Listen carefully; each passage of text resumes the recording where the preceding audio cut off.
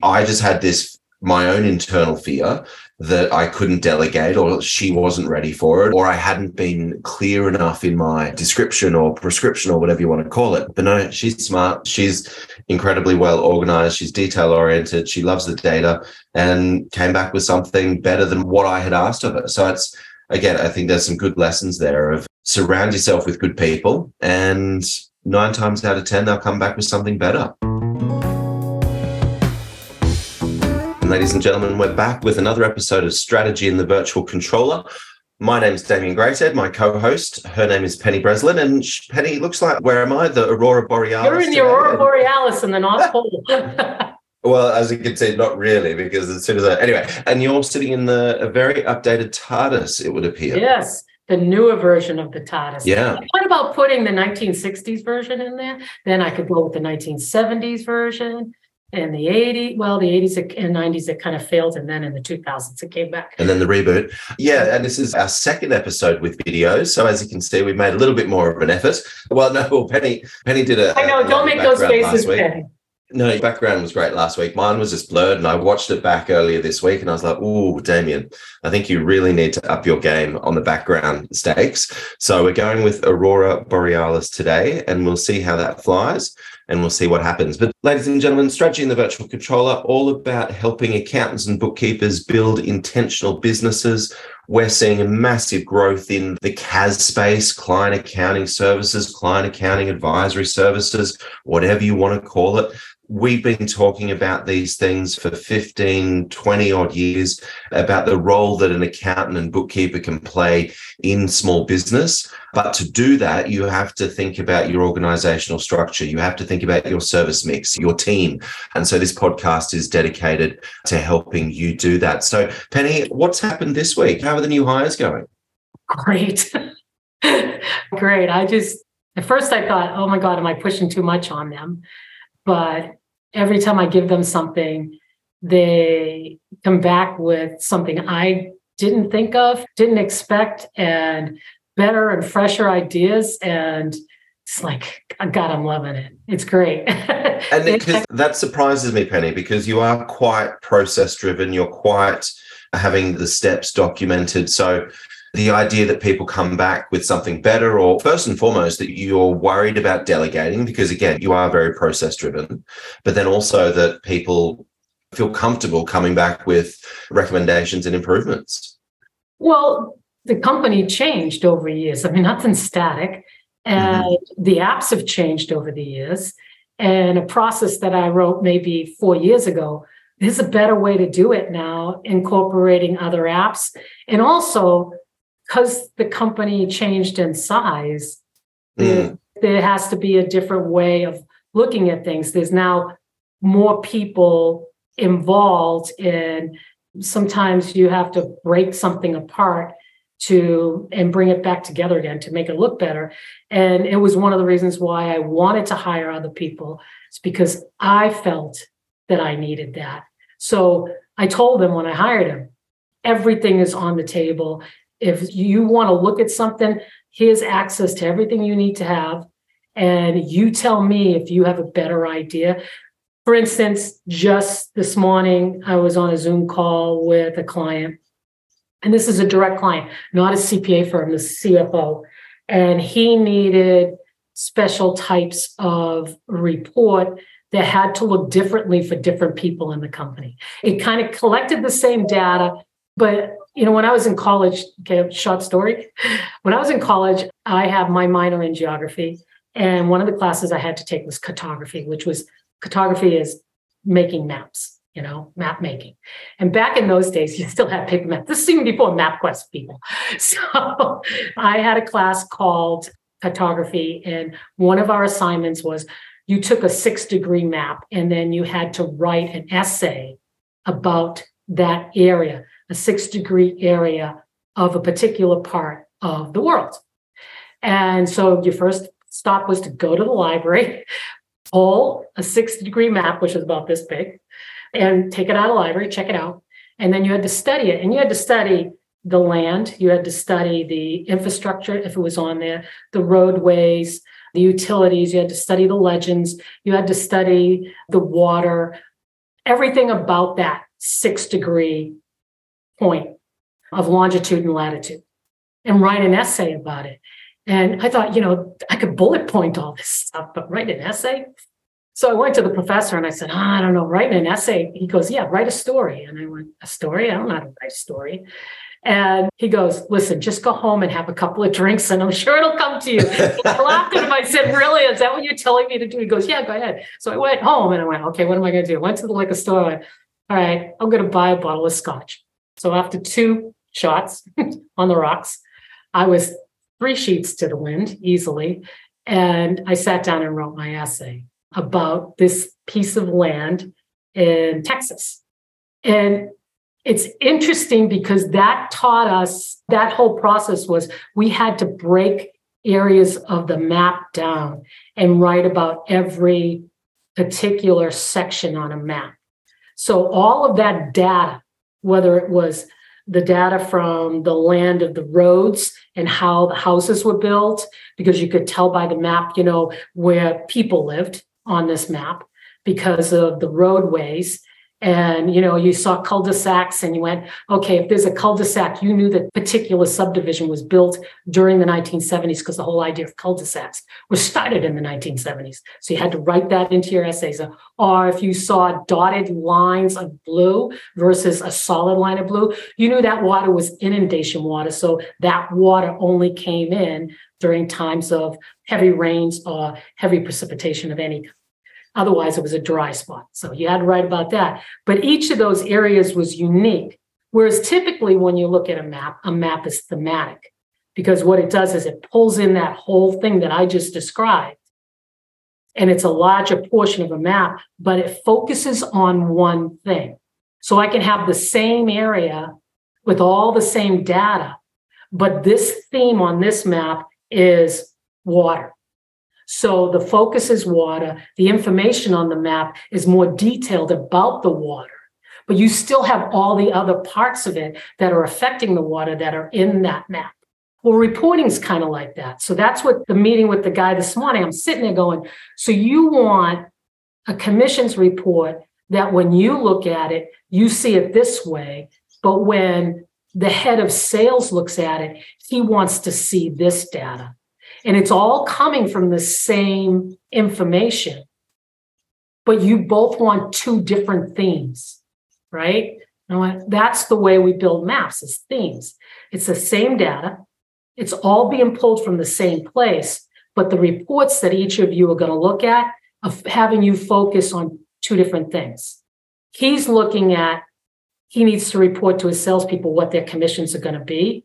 You're looking at, I need to see what the commissions are based on the contracts that are sold and why isn't the money coming in on the contract that is sold, right?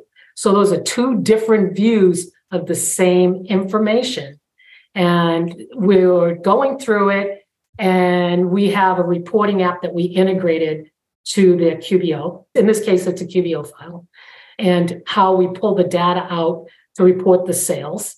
And the only thing we ever had to do was report to him.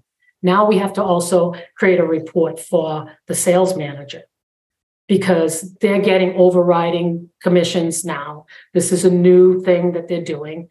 And so we have to create 2 different reports out of the same data. And so we kind of worked on that, and we had to pull information out of their payroll reports and push information into payroll also. And recorded, did a couple of scenarios, sent it over to one of my new employees, actually 2 of them. And I said, take a look at this and tell me what you think. And 3 hours later, one of them came back and said, I have a better way to do this. Do you want to talk about it? And I went, absolutely. Show me a better way of doing this. And sure enough, she came out with a better way of doing this. And unfortunately, it looks like, because I've also had her on the job of looking at a new app that does KPIs. And she said, we may have to change that reporting KPI. And she goes, and actually, I think they're going to like it better. So. Yeah, nice. I mean, I think you always worry when you start to delegate things. And I think a lot of listeners will probably have experienced that. And probably for a lot of listeners, that's what's actually limiting their ability to grow, is their willingness to delegate and their fear that if you don't do it, it's not going to be done correctly. Or alternatively, and I think this is where I sort of fall over, if I haven't documented it perfectly and if I haven't been crystal clear in my expectations, then there's the chance that they may screw it up. And if they screw it up, then they're not going to be willing to come back and have another go, or alternatively, I'm not going to be prepared to let them have a go. But what I sort of realized is, particularly I've been on the road for sort of 4 weeks, and without letting people go and do their thing, everything grinds to a halt. And I've been pleasantly surprised 99 times out of 100 that when you do let someone go and do their thing with some instruction, some guidance, some feedback, yet 99 times out of 100, they come back with something better than what you expected. And I was sort of reading the report that she put together, and I was like, oh shit, I didn't actually think of that. I didn't run that calculation. I didn't have that in. But that's actually really interesting, because when will we close the gap? There's a gap, which, I mean, that's great. But she then took it to the next level that said, based on the data that I've got, we expect to close the gap in week 42.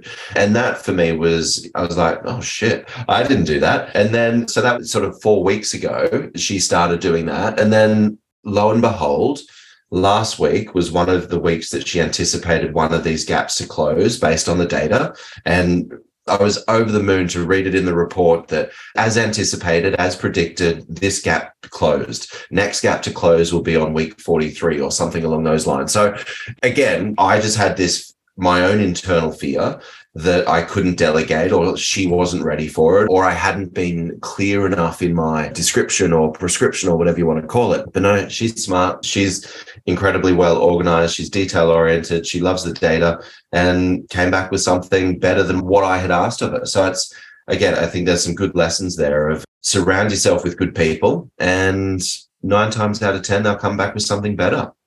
And think about the reason, at least I know that you work in a larger company, so you already have a team. But for somebody who has an account, and frankly, as much as I balk against it, I do have a bookkeeping firm by accident, but I do have one. But I also have this outsourcing company. But it's like you hired people because you had too much on your plate. And at least that's what you do. I mean, you work until you get to the point where you can afford to hire somebody as well as need to hire somebody. And you do that. And the thing is, the one thing you recognize over and over again is, it's not the first time I've built a company I've had to hire employees. So, I mean, I was well aware of it, is that you have a lot on your plate. You have a lot to think about. And if you think that you can be that detailed in every single aspect of running a company and still manage everything in that detail, then you're doing yourself a great disservice. I knew when I hired them that I was hiring them because even if I didn't have the money, I was going to come up with it, because I could not maintain all the information by myself and give the good quality service that I want to give to my client customers. So my expectation when I hired them was that they would eventually get to this point. I was just lucky enough to get 2 people that got there very quickly, But I think a lot of that has to do with also, I told them up ahead of time. I warned them up ahead of time. I had another conversation. This is where I'm a contractor for somebody, and they asked me to put together a presentation on that we're going to be doing in a couple of months, I think, on integrating apps. What's the value of integrating apps? How do you integrate, build a tech stack for us on the webinar? And then, it's kind of like a app integration 101 for a bunch of QBO accountants.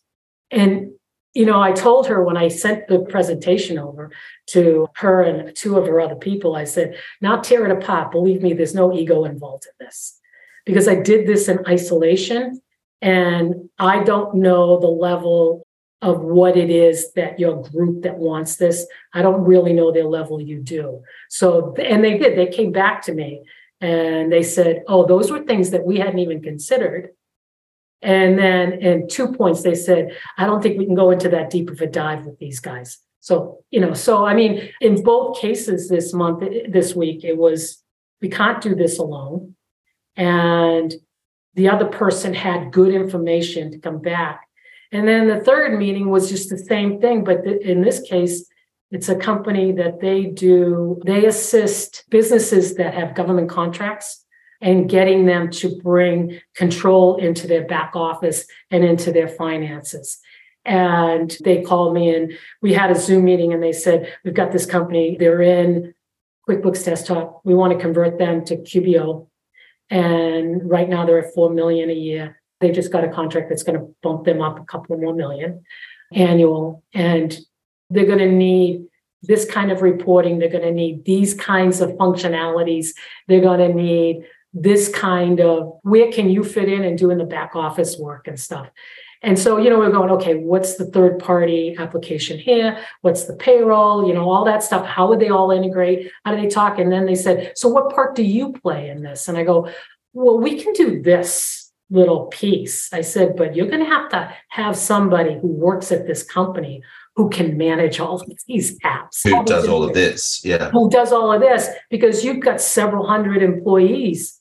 And somebody's going to have to onboard these employees because they're going to be touching the apps that eventually feed in to the GL. So and I said, and don't think that you're going to get these kind of reports out of QBO. Use QBO as your financial reporting and use the apps around it to get that kind of managerial reporting. You'll combine all that information. You'll get that, but you're going to have different themes going on. You're going to have a 6-degree map of everything, including QBO, but you're going to have thematic maps for different people within the company who are going to need different information at different times.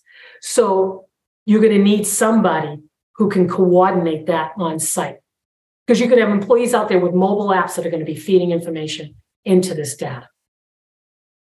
And so think about hiring that person if you don't have it in this company.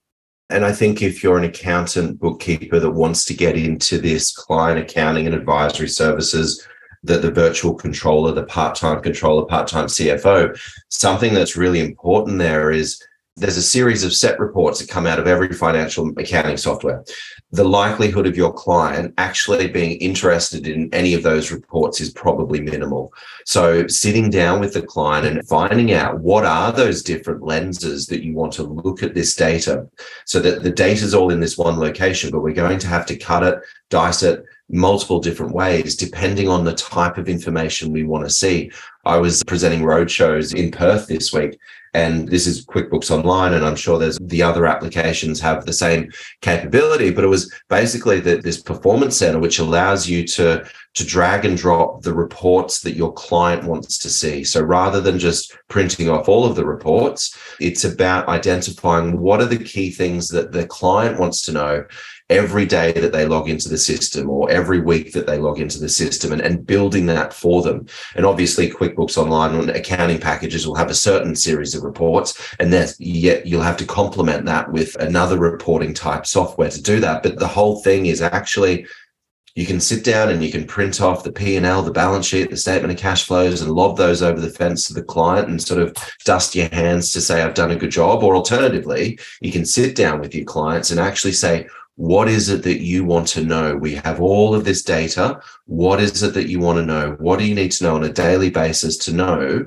that your business is on track? And I think that's a really powerful role and valuable role because, again, once you sort of, I hate to use the phrase, but once you sort of teach a business owner to fish, so to speak, they can sort of feed themselves with this type of information. And I think that reporting side of things, great opportunity. Your clients, they know their business, but they just need someone to surface the data that they're looking for from all of these disparate sources of information. And I think if we are thinking about that virtual controller strategy and the virtual controller, the data controller, the traffic cop that we've talked about so many times, this is a perfect role for you or perfect opportunity for you.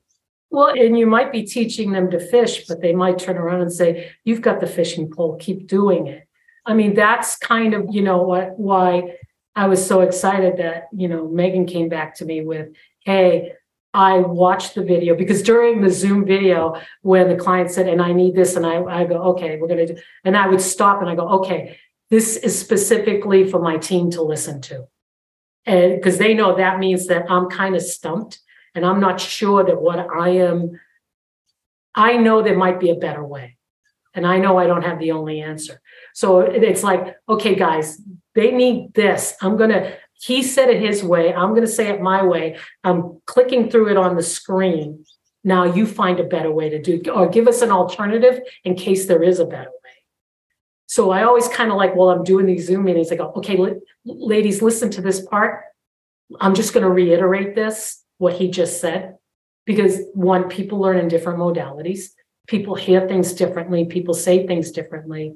People understand things differently. And sometimes you need to ask a different way for them to explain it differently. Yeah. And like my daughter, when she was a competitive figure skater and she was trying to learn she was little at the time. She was probably about 7 or 8. And she was learning how to do her backflip, jump. And she was doing the Salchow. She was doing the Lutz. She couldn't get the black. She couldn't get the back. She couldn't get the back. And her coach, and she was crying. And this is going on for weeks. And I'm going, coach comes up to me and goes, I have an idea. And I said, what? And I'm going, now, more money. Anyway, she goes, I would like Maggie to go have a session with Diane, another coach that was at the ice rink. And I said, fine, that's cool. And I talked to Maggie, and Maggie's like, is it because Kim doesn't want me because I don't know how to do this? And I was like, no, it has nothing. Just go out there and have it. And she goes out there on the ice, and Diane talks to her for about 2 minutes. Maggie goes out, lands the flip. And she comes off the ice and she's all like freaked out. Like, is Kim going to think I don't like her? That I need a new coach? And like, I know that you just needed to hear this from somebody else. Mm-hmm. Yeah. And that taught me a lesson that, one, you're not the only mind in the room. 2, you hire people to help you, let them help you. And 3, there's more than one way to skin a cat. But immediately, once we show these clients, this is how you can do it. And I was showing him something because at the same time, he was messing up payroll. Part of the reason we weren't getting the reports correctly is he was doing his own payroll and he wasn't tracking commissions as commissions. He was putting it in as gross pay. And so I showed him how he could do that. And he goes, is there any way you could just take this over? I said, well, I just showed you how to do it. You've been running the payroll regularly. He goes, yeah, but he goes, you know what? If you know how to do this, could you just do it? So just because you show the client how to do something and you show them how to fish, that doesn't mean they're going to keep the pole with themselves, because frankly, they have a lot of other things on their plate to handle too, just like I do, right? I mean, I got a thing where I had to go out and do some kind of marketing, write some kind of marketing blurb that my SEO guy said he wanted. I have to run payroll today. I have to set up a new onboarding client. Those are things that I have to do. My team has the time to do this other stuff that the actual clients we do have really want. So it's not a matter of giving things up. It's a matter of expanding your footprint and your capabilities, and hopefully growing your business that way, I would think. Something that I really liked. No, not at all. Something that I really liked that you said that's less related to sort of reporting and all that type of stuff, and more related to process, but you record your Zoom meetings. You've got Otter.ai doing the live transcript. And during your meetings with clients, you call out things, ladies, listen to this. Or can you say that again so that the team really understands it? Can you say that in another way so that the team better understands it? Like, I think that's quite fascinating, because for me and a lot of client meetings that I've sat in on, it's just go, go, go, go, go. Nobody really comes back and clarifies anything. Nobody really, and someone's furiously taking notes, but here is an actual robust way in which you can leverage technology. Even in a face-to-face meeting, there's no reason why you can't start up a Zoom meeting and just so that the recording capability's there, or whatever it is, or Otter.ai, but you can actually see and hear and slow the conversation down and really point out to people who are listening, who are going to be doing the work and implementing and executing, what are the key points? What's keeping the client up at night? What are we trying to get to the bottom of? And I don't know, I think that's just a fascinating way, because again, I've seen most firms or business meetings, a series of notes are taken, a whole page of notes are taken, then that's given to someone, and someone else has to make sense of it with maybe a 10-minute preamble beforehand and then go do. Whereas look, here's the meeting, here's the transcript, couple of really important things, but I've asked him to call that out, have a listen, and then let's have a chat to make sure you feel comfortable in understanding things. So again, I think setting the team up for success, it's not difficult. And I picked up a couple of tips there. So I just wanted to call those thoughts out. Well, thank you, because I was just, before we started this podcast, I was just creating a Slack message to everybody because I got a call from a client today that said, I don't think that they're understanding something that I asked them to do. And I'm listening to her going, yeah, you're right. They did not get that and they should have. And then I thought, okay, who's your team leader? Oh, I know what's going. And basically we had lost a long-term employee due to a medical issue, and her assistant had to step up. And so I'm writing a letter to a trainer and going, could you pull her in and take her through team leader training? I don't think she's had the time to gone through the training that she needs to move from being a preparer or somebody who does the task, as opposed to somebody who oversees and manages the tasking and then reviews it before it goes back to the client. And I think she's struggling with that. And she's really good at what she does. That's why she was given the job. But I think she needs a little extra oomph.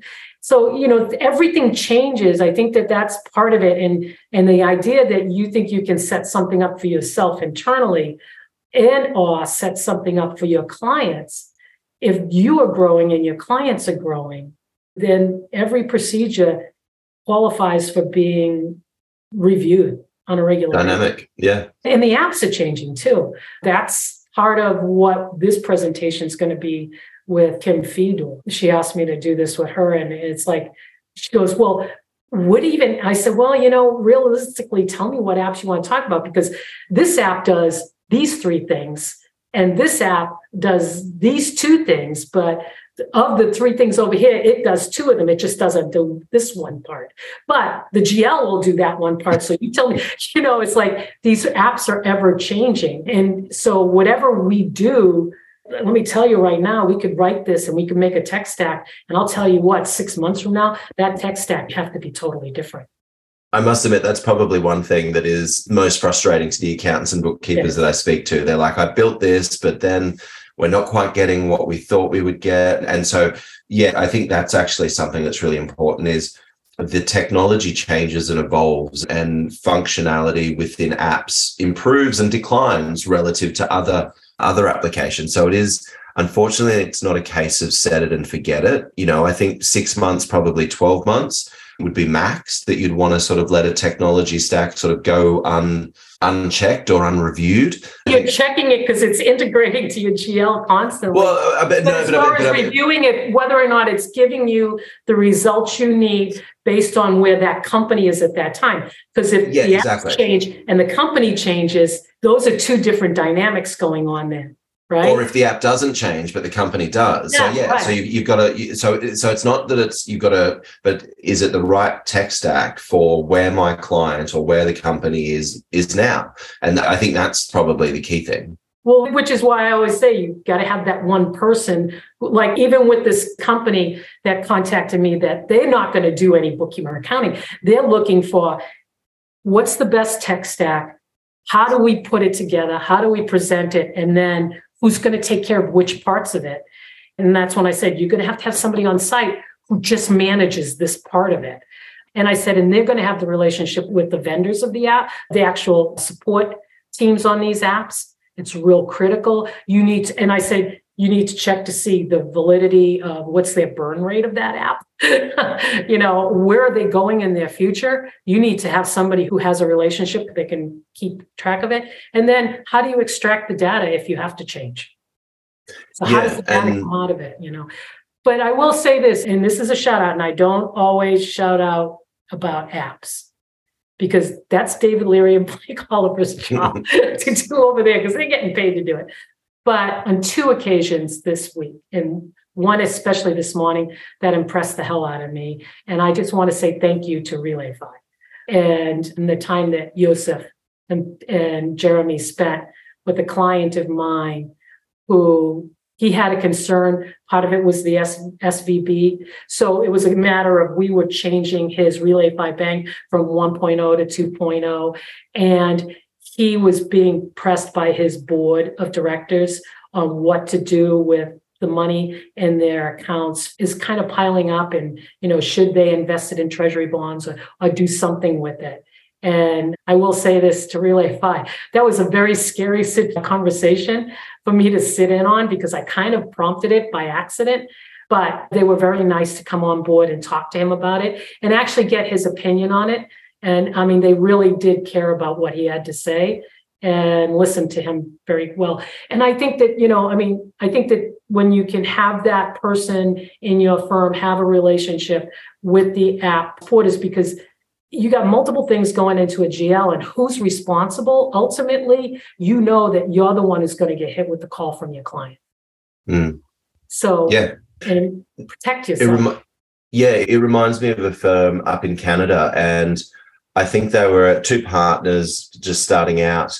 I think either their first hire or their second hire, and certainly before the entire team became 5, they had a dedicated technology person. Because everything that you just said, to not only managing the connections, onboarding clients and training clients, reviewing the technology and making sure that it was still suitable, but also, as you just said, developing that relationship with the actual provider so that when something does go wrong, you've got a great relationship with them and you can get the support that you need quickly. If you think about those, I think I just rattled off 4 or 5 different things. There's no way that you, Mr. or Mrs. partner of the business, owner of the accounting firm, can do all 5 of those, plus clients, plus team, plus whatever. That's a full-time job. So I think, and again, a lot of people fall into that trap and hang on, this person's got to be billable, but actually no, because if the technology is not working, then the team can't be billable. And I think that's a really important piece there is if you actually look at the capacity in your firm and building the capacity, it's not just billable hours capacity, but it's the whole management of the technology, management of the client experience, and also just making sure that you've got really great relationships with your providers. And I think that since November, more and more of us, I don't know about you, but I'm playing with ChatGPT, not probably to the extent that like Jason Stats is playing with it or Blake Oliver has.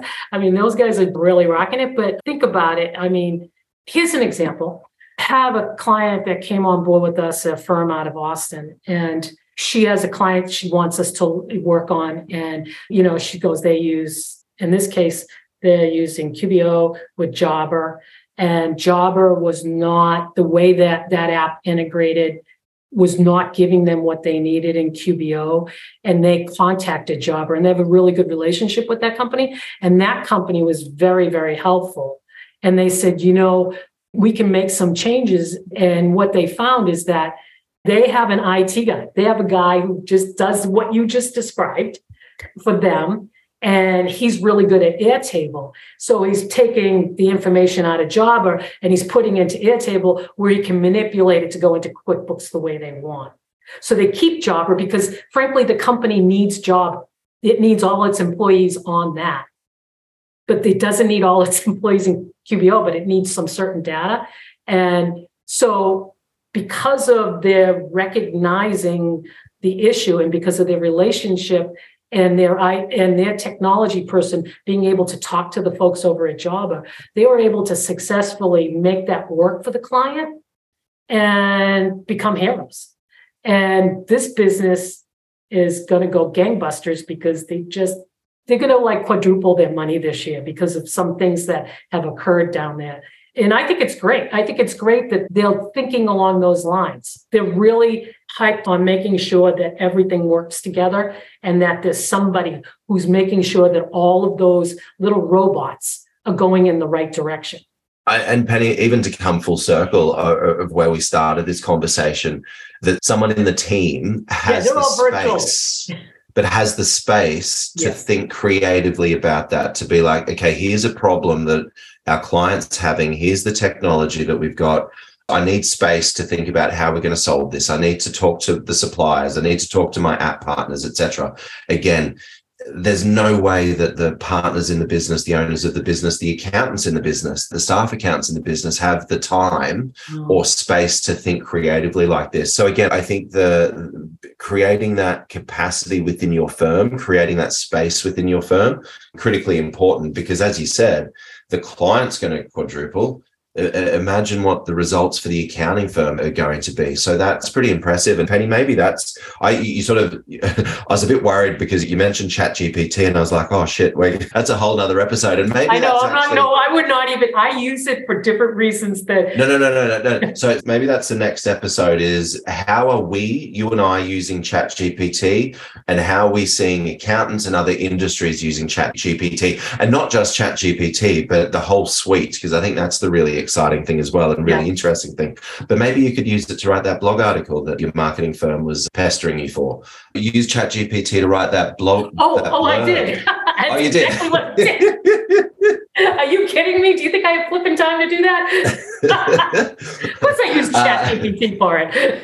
Perfect. Right. Well, I think we've got our next topic for us, because actually, I've been sort of saying, I think I'd love to do an episode on marketing and branding and all that type of thing. And I think ChatGPT is a great way to help get going on the marketing side. So let's put a pin there. Let's leave it there, Penny. Ladies and gentlemen, if you've enjoyed today's episode, if you've enjoyed seeing our smiling faces in the in the TARDIS or in the Aurora Borealis, please do write a review for us or leave us a rating on Apple Podcasts, etc. And if you have liked it, please do go and share it on your social media profiles. We love more listeners like you. But satvc.co is the website. You can find Penny and myself on LinkedIn. moneypennyllc.com is Penny's website. So please don't be a stranger. If there's anything we can help with, please don't hesitate to get in touch. Thank you very much. See you, Penny. Thank you. Bye-bye.